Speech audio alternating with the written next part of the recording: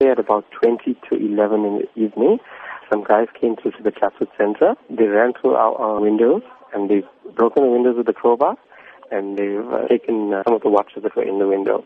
It all transpired within like 2 to 3 minutes and they were gone. In all, from the cameras that I can view, I can see 5 guys, but I believe there were more waiting outside as well. Is the value of the stolen goods known at this stage? No, not at this stage, unfortunately. Has a case been opened? Yes, it has been. We're just waiting for the relevant case numbers and stuff to come through. And we actually do have video footage of it as well. So no arrests have been made? Nothing is yet.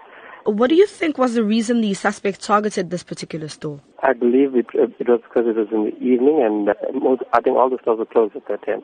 So obviously it's a jewellery store, so they probably wanted to try all, but unfortunately I think our alarm deterred them because it is audible.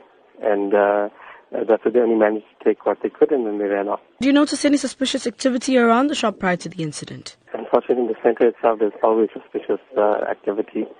We do inform the management, but that's about it that we can do. I think the right thing to do for anyone is just to phone through and assist the police and the deterrence, because obviously, it affects every business owner and communities and employees and employers throughout South Africa, because obviously these guys need to be caught and everything needs to be sorted out because it's getting out of hand now.